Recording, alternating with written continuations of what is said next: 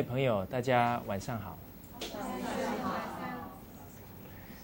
好，我们刚刚提到的是父子关系，父子关系里面最重要的就是这一个孝道。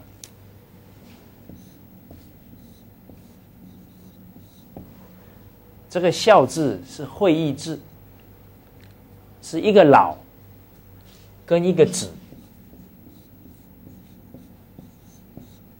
合在一起，就成了一个孝字。老呢是指上一代，子是指下一代，所以上一代跟下一代融成一体，叫一个孝。所以上一代跟下一代密不可分。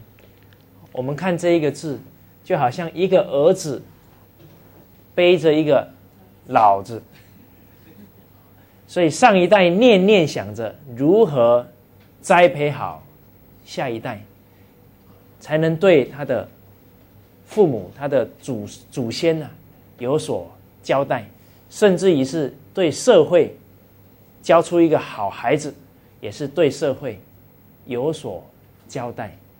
而孩子念念呢，背着父亲，也就是说念念把奉养父母的责任扛在肩上，时时想着父母如何让父母更快乐，生活更圆满。所以古代的孝子确确实实他那个存心都能够时时刻刻念着父母。古代有一个很有名的孝子曾子，曾参，他有一次上山去砍柴，那刚好他的朋友来找他。那古代朋友来找，可能都是走了2天3天，很长的路才到。所以他母亲为人特别忠厚，想着说朋友这么早来，这么远来的话，那假如又没有见到曾参这样对朋友很不好意思。马上他就往自己手上扎了一针，这一针扎下去，曾参马上觉得心痛，马上觉得一定是母亲出事了，赶快快步赶回家里来。结果一回家看到他母亲话还没讲马上呢跪下来说：“母亲，到底有什么事吗？为什么我的心一震？”结果母亲才跟他解释：“因为有朋友过来，我想说赶快叫你回来。”所以我才这么做。所以古代的这个为人子女的人，确确实实是念念想着孩子好。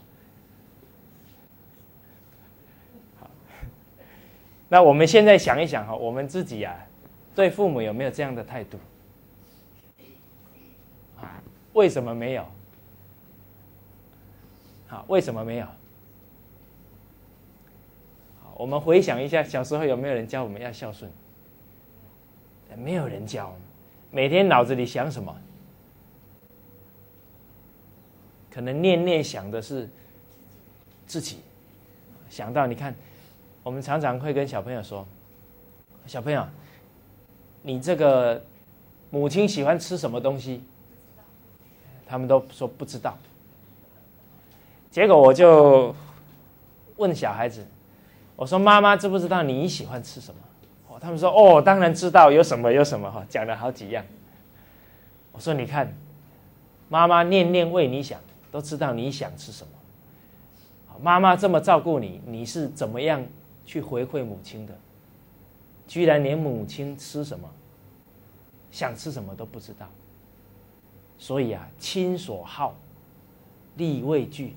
父母喜欢的东西我们要尽心尽力去，可以拿给父母，可以奉养父母。所以我们就跟小朋友说，以后买东西的时候先买什么？先买母亲喜欢吃的东西。藉由这个对比让他们去感受到母亲这么爱护我们，我们却连这么生活的基本都不了解。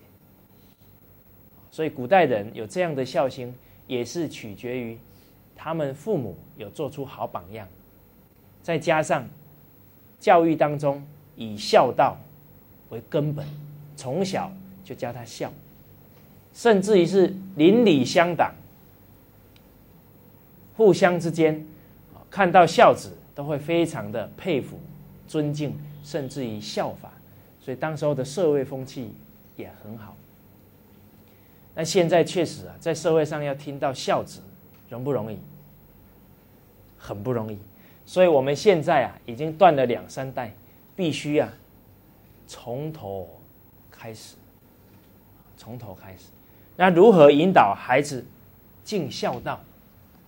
在我们的教学当中，常常会从母亲整个怀孕到生产，接着养育的整个过程，让他去体会母亲的恩德。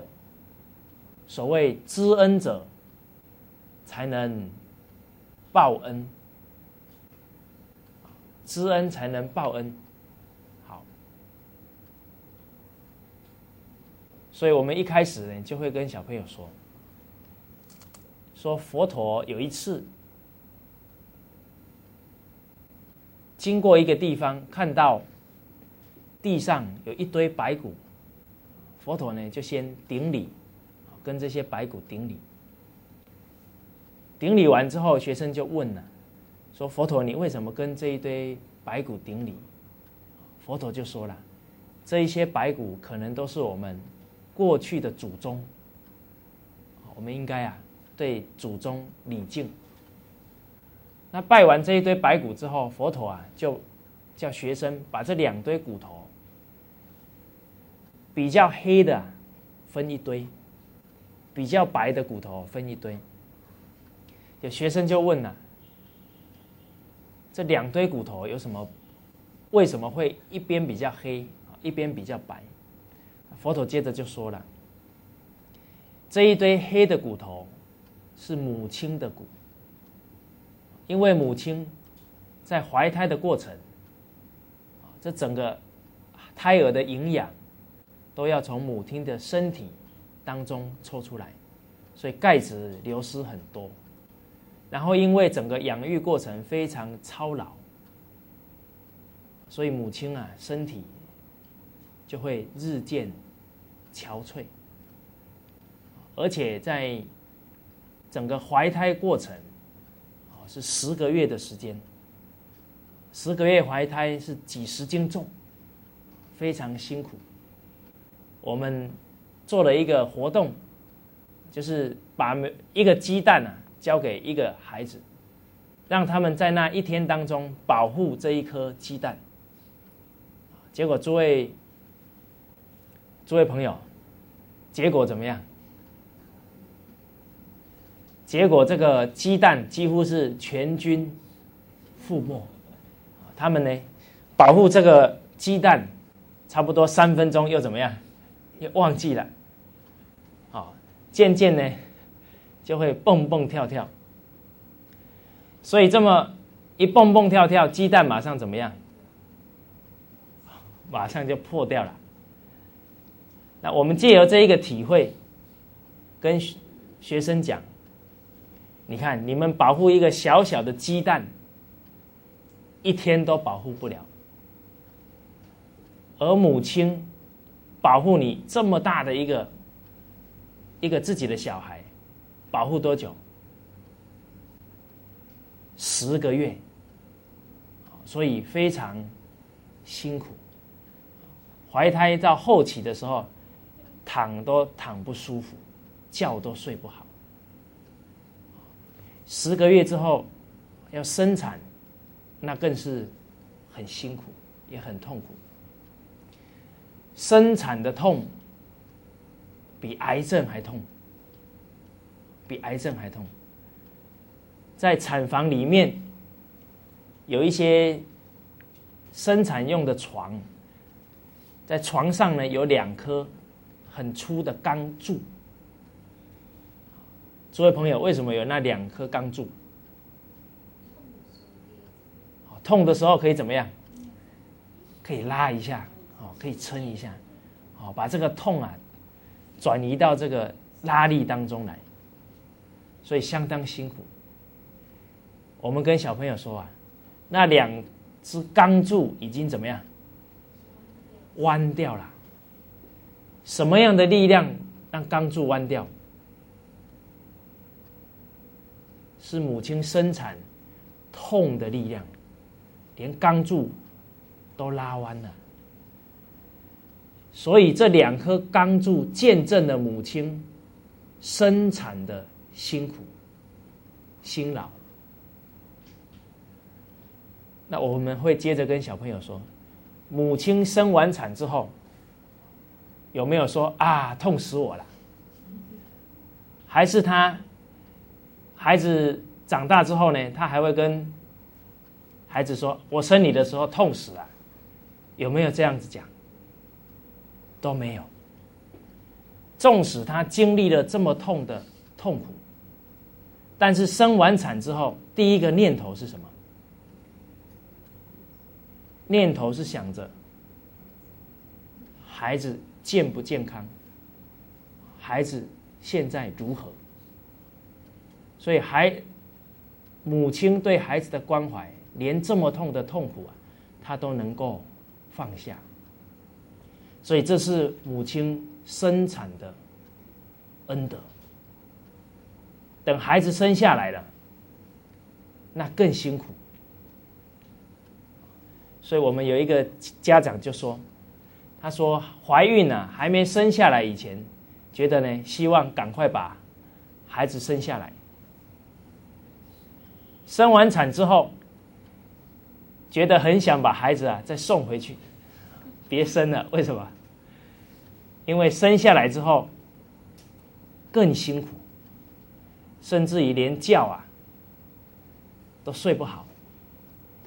我记得我那个小外甥，他1岁以前很多时间都在我们家待着，有时候晚上不睡觉，在那里吵，家里的人是轮番上阵，一个换一个，因为呢手都快抱断了，我也成了这一个行列之一。但是呢，我几乎啊半个小时手都快断了。所以确确实实啊，母亲养育孩子真是很辛苦，很辛苦。那因为孩子生出来，母亲要哺乳，就要赶快啊吃很多营养的东西来提供孩子。在怀孕期间，很多的母亲啊，因为身体不适，也会常常这个呕吐啊。但是这些母亲还是勉强自己要把食物啊吞下去。为什么？因为想着这一些营养要吃下去，才能让胎儿能够更健康。所以在这整个生下来之后的养育工作，也是让母亲非常劳累。我记得我听我的爷爷在说啊，我母亲生我们3个，那我们3个孩子都要哺乳，母亲早上还得上班，所以呢，早上上课上到第2节课，还要马上利用下课时间赶回家里来喂我们3个小孩吃奶。吃完之后马上怎么样？又跑回学校教书。我母亲说，她在养育我们小时候，常常下课时间太累了，一打钟啊，整个人就趴下来，就在讲桌上睡着了。她说不知道有多少节课都是他的学生把他摇醒，老师上课了。所以确确实实又要工作，又要当母亲，又要把家里的事都能够打理好，确实啊，相当辛苦。所以我们在这个引导的过程当中，让孩子去理解到他们的整个成长都是让母亲啊非常辛苦，让他能够去感念母亲对他们的恩德。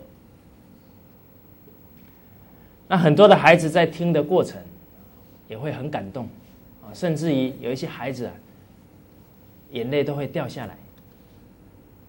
那我们进一步呢会引导小孩，那我们既然知道母亲的恩德，那就应该懂得去报恩，当一个孝子。那如何当一个孝子呢？是不是长大之后赚大钱给母亲花，买大房子给母亲住？这个太遥远了。所以我们引导孩子呢，是让他能够从当下开始落实在生活当中。所以引导孩子，你拿一个拖鞋也是帮母亲一个忙，甚至于是帮母亲拖拖地，帮母亲分忧解劳，这个都是尽一份孝心。那在教这个如何落实孝道，最好的教材就是我们的《弟子规》。所以告诉孩子说，只要你做到《弟子规》入则孝的一条，就是尽了一份孝心。那从哪里开始尽呢？我们《弟子规》第一句话说到：“父母呼，应勿缓；父母命，行勿懒。”从对父母讲话的恭敬态度开始扎根，开始做起。那像《弟子规》里面有一句“冬则温，夏则静”，这一个冬温夏静的典故，是东汉有一位读书人叫黄香，他的母亲比较早过世，所以他就跟他父亲独自生活。因为父亲的身体不大好，所以他就很体恤父亲的状况。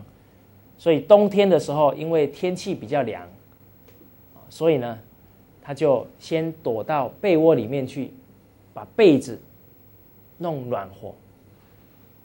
夏天比较热，他就先用凉席把这个床扇凉，再请父亲上来睡。所以点点滴滴都是在观察父母的需要在哪里。所以我们会进一步引导孩子，黄香看到了父母会冷会热，所以他懂得去做这一些工作。那诸位小朋友，我们父母生活当中还有哪一些需要，我们应该尽心尽力去做到。我们会进一步引导他们，他们就会去思考。所以有时候在教孩子的过程，常常懂得用一些问题去让他感受。有一些孩子就会说，母亲可能会饿，可能会渴的时候，我们马上懂得怎么样倒杯水，拿些东西给他吃。甚至于父母亲下完班回来，哇，怎么样？觉得很累。这个时候呢，我们可以学习如何按摩，替父母服务。相信纵使你的技术不是很好，你有这一份孝心，母亲一定会觉得很舒服、很安慰。所以从生活当中的需要去引导孩子。又有说到，出必顾，反必面。所以我们为人子女，处处啊，不能让父母操心。所以到哪里去，一定要告诉父母。所以你的所作所为能够让父母安心，这就是在尽一份孝道。《弟子规》又说：“事虽小，勿擅为。”我们常常问孩子说，哪一些事不能够擅自去做？做了之后会让父母蒙羞，或者会让父母担心的事。小孩子其实反应啊都很好，所以他们会常常提到的是一些不礼貌的事不能做，一些会让自己危险的事情不能做。所以透过我们这样去引导孩子的孝行，就会点点滴滴落在他的家庭当中，落在他的生活当中。这个才是把德行落到实处上。所以教导孩子孝，绝对不是一天两天的功夫，必须要透过你在生活当中点点滴滴的引导跟提醒。所以我们很多的老师，他教《弟子规》教孝，都是坚持半年以上，让孩子整个行为啊都上轨道，把这一份孝心完全的内化成他的存心，内化成存心。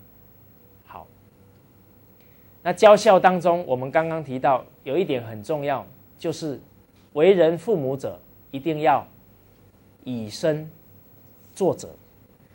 那为人子在孝顺父母当中，我们可以从几个角度来思考，来用心。从哪几个角度呢？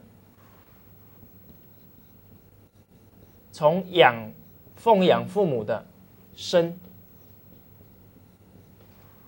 养父母之心，养父母之志，还有养父母的智慧。我们说养父母之身，代表父母的身体健康，我们要时时懂得去关怀。在古书当中记载，差不多60岁以上的老人啊，我们就要把他当小孩一样关怀照顾。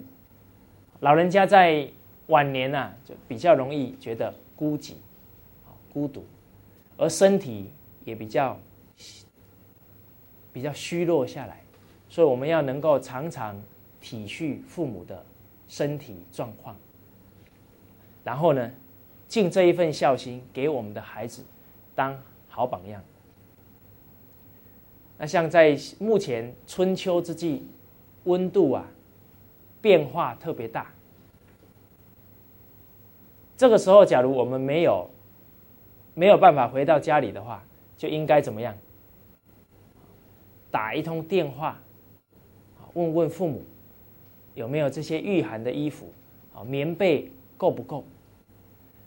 这一通电话一打，你的孩子在身旁啊，都能感觉到你这处处关怀父母的身体，他能感受到为人父母的孝心。再来，父母的健康啊，时时能够去注意到，而关怀父母的健康啊，还要有正确的知识才行。正确的知识。那我们来思考一下，父母假如生病了怎么办？看医生。直觉反应都是看医生。看什么医生？其实中国人对于身体来讲，最重视的是治未病，还没生的病，而不是治已病。所以中国人特别注重的是养生的方法，绝对不要等到生病了才来预防，那就很辛苦。所以我们思考一下，有哪一个人高血压送到医院去，然后高血压好了？有没有？有没有哪一个糖尿病患到西医去看，然后看到最后糖尿病好了？没有哪一个癌症病患到西医去看，后来说癌症好了？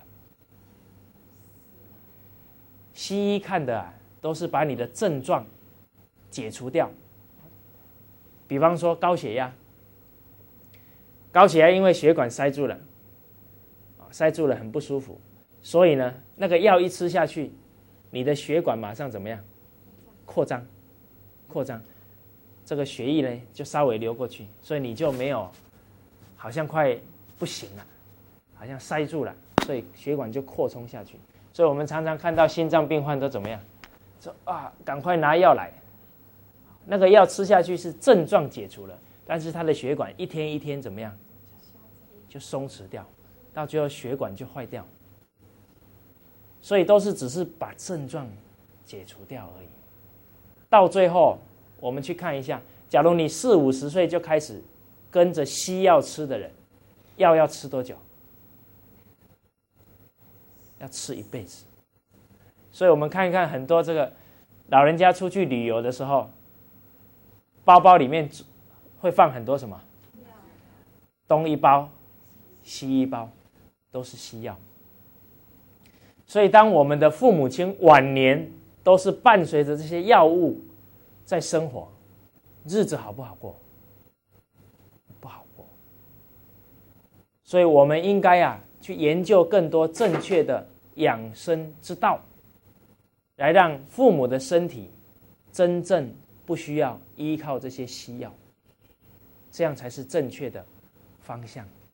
所以平常要多叮咛父母亲，不可以吃太咸，不可以吃太油，多在这一方面提醒他，然后在饮食当中让他了解多吃蔬菜水果，因为健康的身体是弱碱性的状态，而肉类食物都是酸性的，所以久而久之体质就酸化。所以有一句话叫酸性体质是万病的根源。所以我们应该引导父母养生之道，让身体慢慢趋于碱性、弱碱性，身体状况才会好。不然我们思考一下，你所有的内脏把它泡在酸的东西里面，会怎么样？这些内脏很快就会退化掉。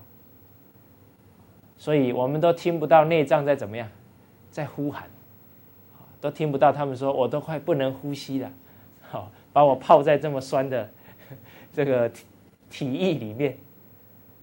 所以父母亲这些养生的正确观念，也要透过我们点点滴滴的给他们的引导，给他们的积累，他们才懂得如何养生。那在看医生方面，我个人比较赞成看中医。中医是治本，不是只有治标。所以现在这个时代人都听骗不听劝，认假不认真。以医学来讲，去看一个中医，他把你的脉完之后说，冰冻3尺怎么样？非一日之寒。所以告诉你说，这个要调养半年才能够把身体调好。很多人一听半年怎么样，吓得半死，我哪有这么多时间来调养？结果西医告诉他，一针打下去马上舒服，他很高兴，就马上打下去了。但是这个往后他就必须依靠什么？依靠针，依靠药来过日子，而且后面的副作用特别大。所以我们自己要真正有正确的知识，才能够让自己健康，也才能够让父母得到身体的健康。好，再来养父母之心，就是你时时能够关注到父母的心情。比方说，妈妈打一通电话给你，然后东聊西聊，结果你也听出来是母亲在想念我们。这个时候不等母亲开口，应该怎么样？主动回家去看看。有一些老人家不只是想念自己的孩子而已，还想念什么？想念小孙子。这个时候我们能够体恤到父母的这一份心，赶快回家看看。我们有一个老师，他在今年元宵节来听我们这个中国文化的课程，听了之后他非常欢喜。我每一次看他在上课的时候都是非常专注，只要讲到一些圣贤的故事，他马上正笔疾书把它记下来。结果经过3个月之后，有一天呢，他就走向前来听课，听了3个月他从来没跟我讲过话。3个月之后才走上讲台来跟我请教了一个问题。那我就先问他，我说：“您听课3个月了，怎么从来没跟我谈过话？”他说：“蔡老师我看你太忙太辛苦了，我不想打扰你。”所以我们一听很感动他的心时时呢能体恤别人。他说他听了3个月，觉得自己还有家庭很受益。他说不能只有他们家里的人受益，他希望能够回到故乡去，教一些比较失学的孩子，能把这些德行的教诲、圣贤的智慧能够也让他们有学习的机会。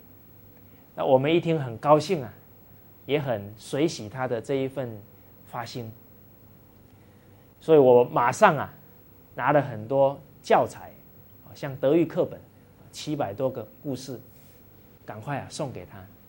然后很多的老师了解到他这种存心，也把他们很宝贵的教学经验就告诉他，所以他很快就教得很顺畅。教到目前为止也已经8个月了。结果有一次他的父亲给他打电话，然后就跟这一位徐老师讲，他说：“女儿你能够找到人生的价值。”父亲很高兴，而你的行为父亲觉得很光荣。一个父亲讲出这样的话，代表父亲对他回馈乡里的这个行为怎么样？在心理上很认同，而且我相信他的父亲也有这个志向，想要利益这个社会，而他的女儿做出来之后，他会觉得很欢喜，也很安慰。这个也是我们继父母的志向，去回馈社会。刚好有一次，这一位徐老师在教孩子其中一句《弟子规》，经文是“事诸父，如是父；事诸兄，如是兄”。在教这一句经文的时候，这老师非常用心，他先买了一大袋的荔枝，然后带回他的故乡去。回去之后呢，他就开始教导这一句教诲，他就引导孩子说：我们学完入则孝，理解到父母的辛劳，所以我们时时刻刻要侍奉父母，而别人的父母同样也很辛劳，同样对家庭有贡献，对社会也有付出，所以任何一个人的父母也都值得我们尊敬、孝敬。所以讲完之后，这位徐老师就说，我们学完之后就要马上呢能够去做到。所以就让这一些小孩每一个人拿着荔枝，到他整个乡里去送给一些长者、一些长辈。所以就看着一群孩子怎么样，在他的乡里当中跑得不亦乐乎。每一个长辈接到这些孩子送给他的水果，内心怎么样？非常欢喜。所以那一天，整个乡里面这种敬老尊贤的风气达到了一个顶点。结果隔天，他父亲呢又打了一通电话给这个徐老师，然后告诉他说，乡里面很多的长辈打电话到家里来。这些长辈呢讲了一句话，他说，我们乡里面从来没有一个嫁出去的女儿这么样关心自己的家乡。他父亲在讲这一句话的时候，他的心情怎么样？非常的高兴、欢喜。女儿听到父亲这么讲女儿心里也很安慰。诸位朋友，他父亲这一个欢喜，跟买一件新衣服给他一不一样？不一样买一件新衣服快乐一下，女儿的行为让他值得光荣，感到欣慰，可以欢喜欣慰一辈子。所以《孝经》里面说，立身行道，用自己的一种德行去帮助这个社会，然后扬名于后世，就是让自己的德行呢能够奉献社会，让所有这社会的人士感受到某某人的父母养育出这么好的孩子，所以才让这个孩子能够这么有成就，在社会付出，所以叫扬名于后世，可以以显父母。所以当我们能够用自己的德行让父母感受到光荣的时候，那就是一种大孝显亲的表现。所以养父母之心，养父母之志，只要你做到大孝，能够有你自己的成就，来让社会人士肯定你父母对你的教诲，这个就是养父母之心，也是养父母之志。那最后我们提到的是养父母的智慧。一个人到晚年的时候，纵使有钱也不见得怎么样快乐。我们常常看到很多老人家很有钱，但是每天在那边想，有1000万想要怎么样？想要2000万。有1000万看看别人1200万，他自己又怎么样？又很不舒服。常常都活在患得患失的烦恼当中。所以孔夫子曾经提到，人生有3戒，有3戒。人生过程当中有3件事情要特别谨慎。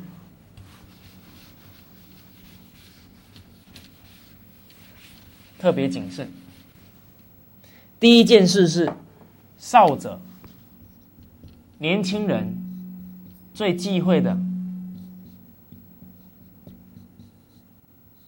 戒之在色。戒之在色。所以《弟子规》说：“非圣书，秉勿视。”结果现在很多的传播媒体都是暴力跟色情。所以孩子一污染之后心性就很难清澈。所以这个要非常谨慎。我们为人父母要懂得替孩子防止这些污染，所以电视啊也要替孩子选择，不能让他接触太多这种暴力色情的东西。壮者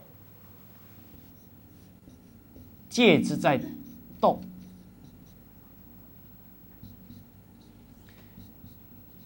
他出社会年轻力壮，很可能在工作当中啊，容易怎么样？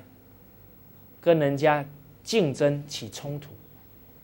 所以这个时候啊，切记啊，跟人在工作上，甚至于在肢体上啊，产生一种敌对状况，这个是要谨慎的。当然，我们从小假如告诉孩子懂得处处替人着想，懂得扩宽自己的心量，他就不容易犯这些过失。最后说，老者戒之在德。人老了最忌讳的就是常常患得患失。其实这个德啊，换你比较白话一点，就是贪呐、贪心，贪这个贪那个。哦，别人的孙子又怎么样，我们又没有，所以常常就在这种情绪当中很难快乐，很难知足。所以这个时候，我们可以透过一些机会，好好的啊，趁父母心情比较好，开始引导他啊，这个一些执着啊，要懂得怎么样放下来，告诉父母亲，这个钱啊够花就好，家财万贯，每天吃多少啊？还不就吃3餐啊？纵使你有很多间房子啊，躺下去之后睡多少？还不是就躺6尺而已。所以人生这一些啊，要知足常乐，常乐，让父母一些贪念啊，能够慢慢放下来。哦，更重要的，引导父母接受圣贤教诲，接受一些宗教的教诲，让他的心能够安住在这些圣人的引导，他的晚年就会越走越清净，越走越自在。当父母亲的晚年能如此的话，那我们的孝道就做得更圆满。好，这个是我们为人子可以先以身作则做到，然后能够让小孩来当榜样。好，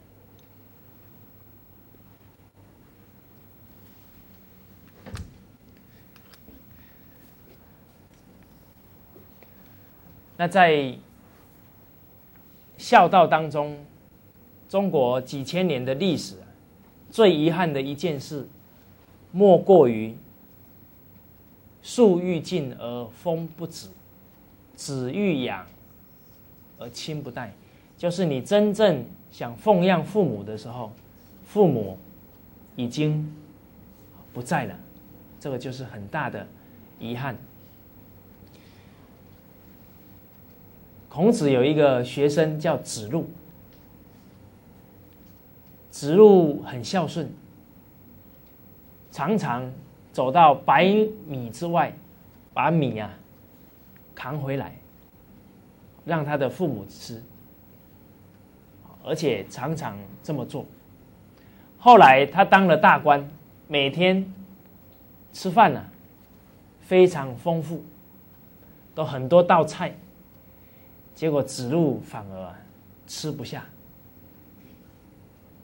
人家就问他，这么样的山珍海味，你为什么吃不下？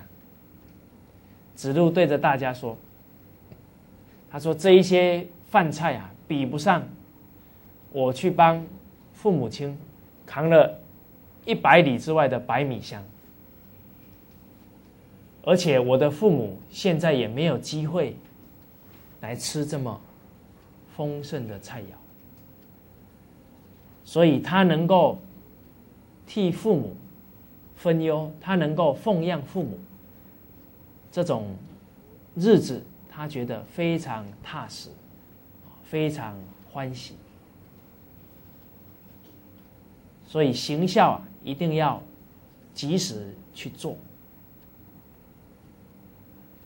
人生在报恩、在行孝当中，你的内心会走得很充实、很踏实。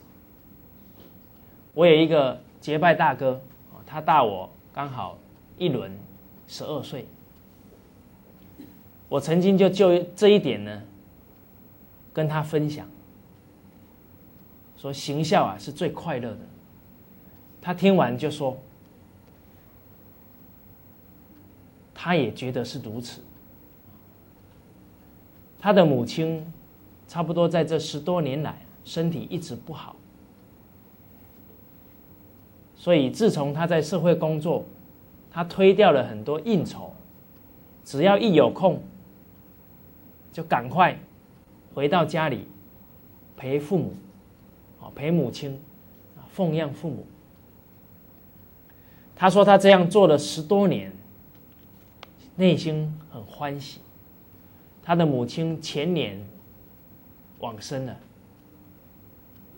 当他的母亲往生之后，他有一个深刻的体会。他说啊，他这10多年的抉择啊，是正确的，是正确的。假如他这10多年来把很多陪母亲的时间拿去应酬的话，那他一定会觉得很遗憾。很多朋友就说了，人在江湖怎么样？身不由己。其实啊，那个是借口。任何事只要我们有心，都能够做得很好。而人与人当中有一个功课啊，一定要学好，就是学会拒绝不必要的应酬，要能推掉，把这一些时间拿来做人生最重要的事，最有价值的事。所以拒绝当中有2张王牌很好用。哪2张？一张就是我们的父母。当朋友要找你去喝酒，找你去吃宵夜，一吃啊要耗几个小时，那个对自己的身体也不好，对朋友的身体好不好？也不好。这个时候呢，我们只要告诉他啊，我已经答应我母亲要去他那里吃饭，今天很抱歉，我不能去了。你这么一说，说不定他想说啊，我都已经半年没有回我父母家吃饭了。你这么一提醒他，把他的孝心啊，都可能唤醒起来。这是第1张王牌。所以当你说你要回去看父母啊，基本上没有人会再强迫你了。第2张王牌就是自己的妻儿。假如朋友要找你去花天酒地了，你就告诉他说，我已经答应我儿子，今天回去要讲2个德育故事给他听。我们对孩子言出要必行，不可以对孩子黄牛。所以呢，不好意思，我得回去。他也不会再强迫你继续下去。纵使这个朋友真的你把这2张王牌都打出来，他还是要强迫你怎么办？那这样的朋友确确实实不通情理。所以我们对朋友应该懂得什么？取舍。所以古人说，君子之交淡如水。君子之交淡如水。为什么淡？这个淡中有真味。朋友跟朋友相交，都建立在一个道义、一个情义之上，所以他一定会体会到你有很多的本分要去尽，所以他绝对不会每天跟你怎么样黏在一起、腻在一起，他不会干这个事。可能7、8点的时候，他会提醒你赶快回家吃饭，这样才有家庭气氛。赶快回去看看自己的父母，多尽一些孝心。所以淡中有真味，他会时时劝导你应该去尽人生这一些本分。而小人之交呢，甜如蜜。甜如蜜就是呢，好像粘在一起，分不开来。为什么会这么亲密啊？因为他有他的目的，他可能看上了你口袋里面的什么钱，或者看上了你哪一些社会关系，一跟你接上了，他就有这些好处。所以当你还没点头以前呢，他每天呢就一直陪你，甚至于陪你到3更半夜呢，他都在所不辞。等哪一天你答应了，钱给他了，名字签下去跟他做保证了，他马上怎么样就变一个样子出来了。所以我们选择朋友也要非常谨慎，而行孝一定要懂得珍惜时间。而当我这个结拜大哥他这么做也给了他的下一代一个非常好的榜样。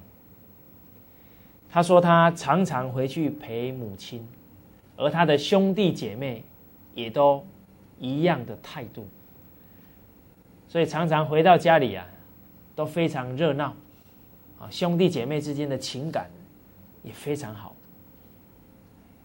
他母亲出殡那一天，我也到他的这个祭礼前面跟他行个礼。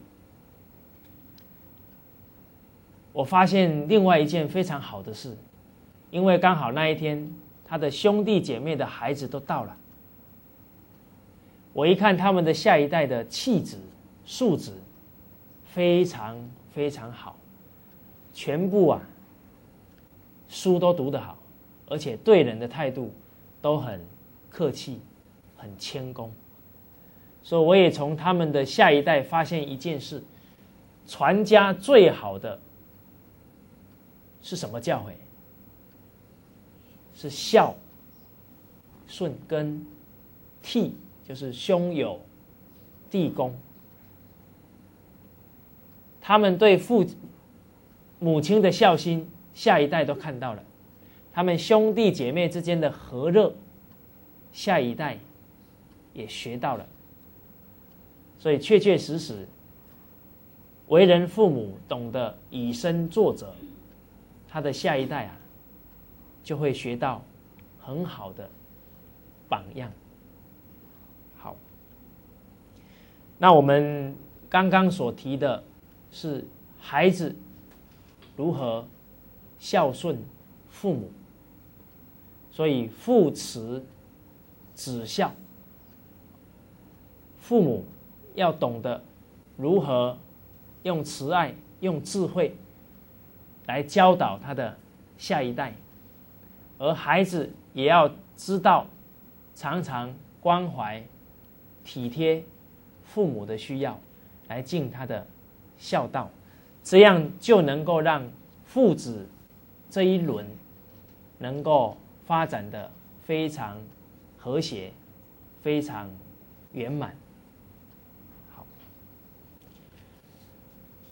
那一个人这一生的为人能够顶天立地，能够人格健全，除了父母教诲之外，另外还需要生命中很重要的一位人物来教导，就是他的老师。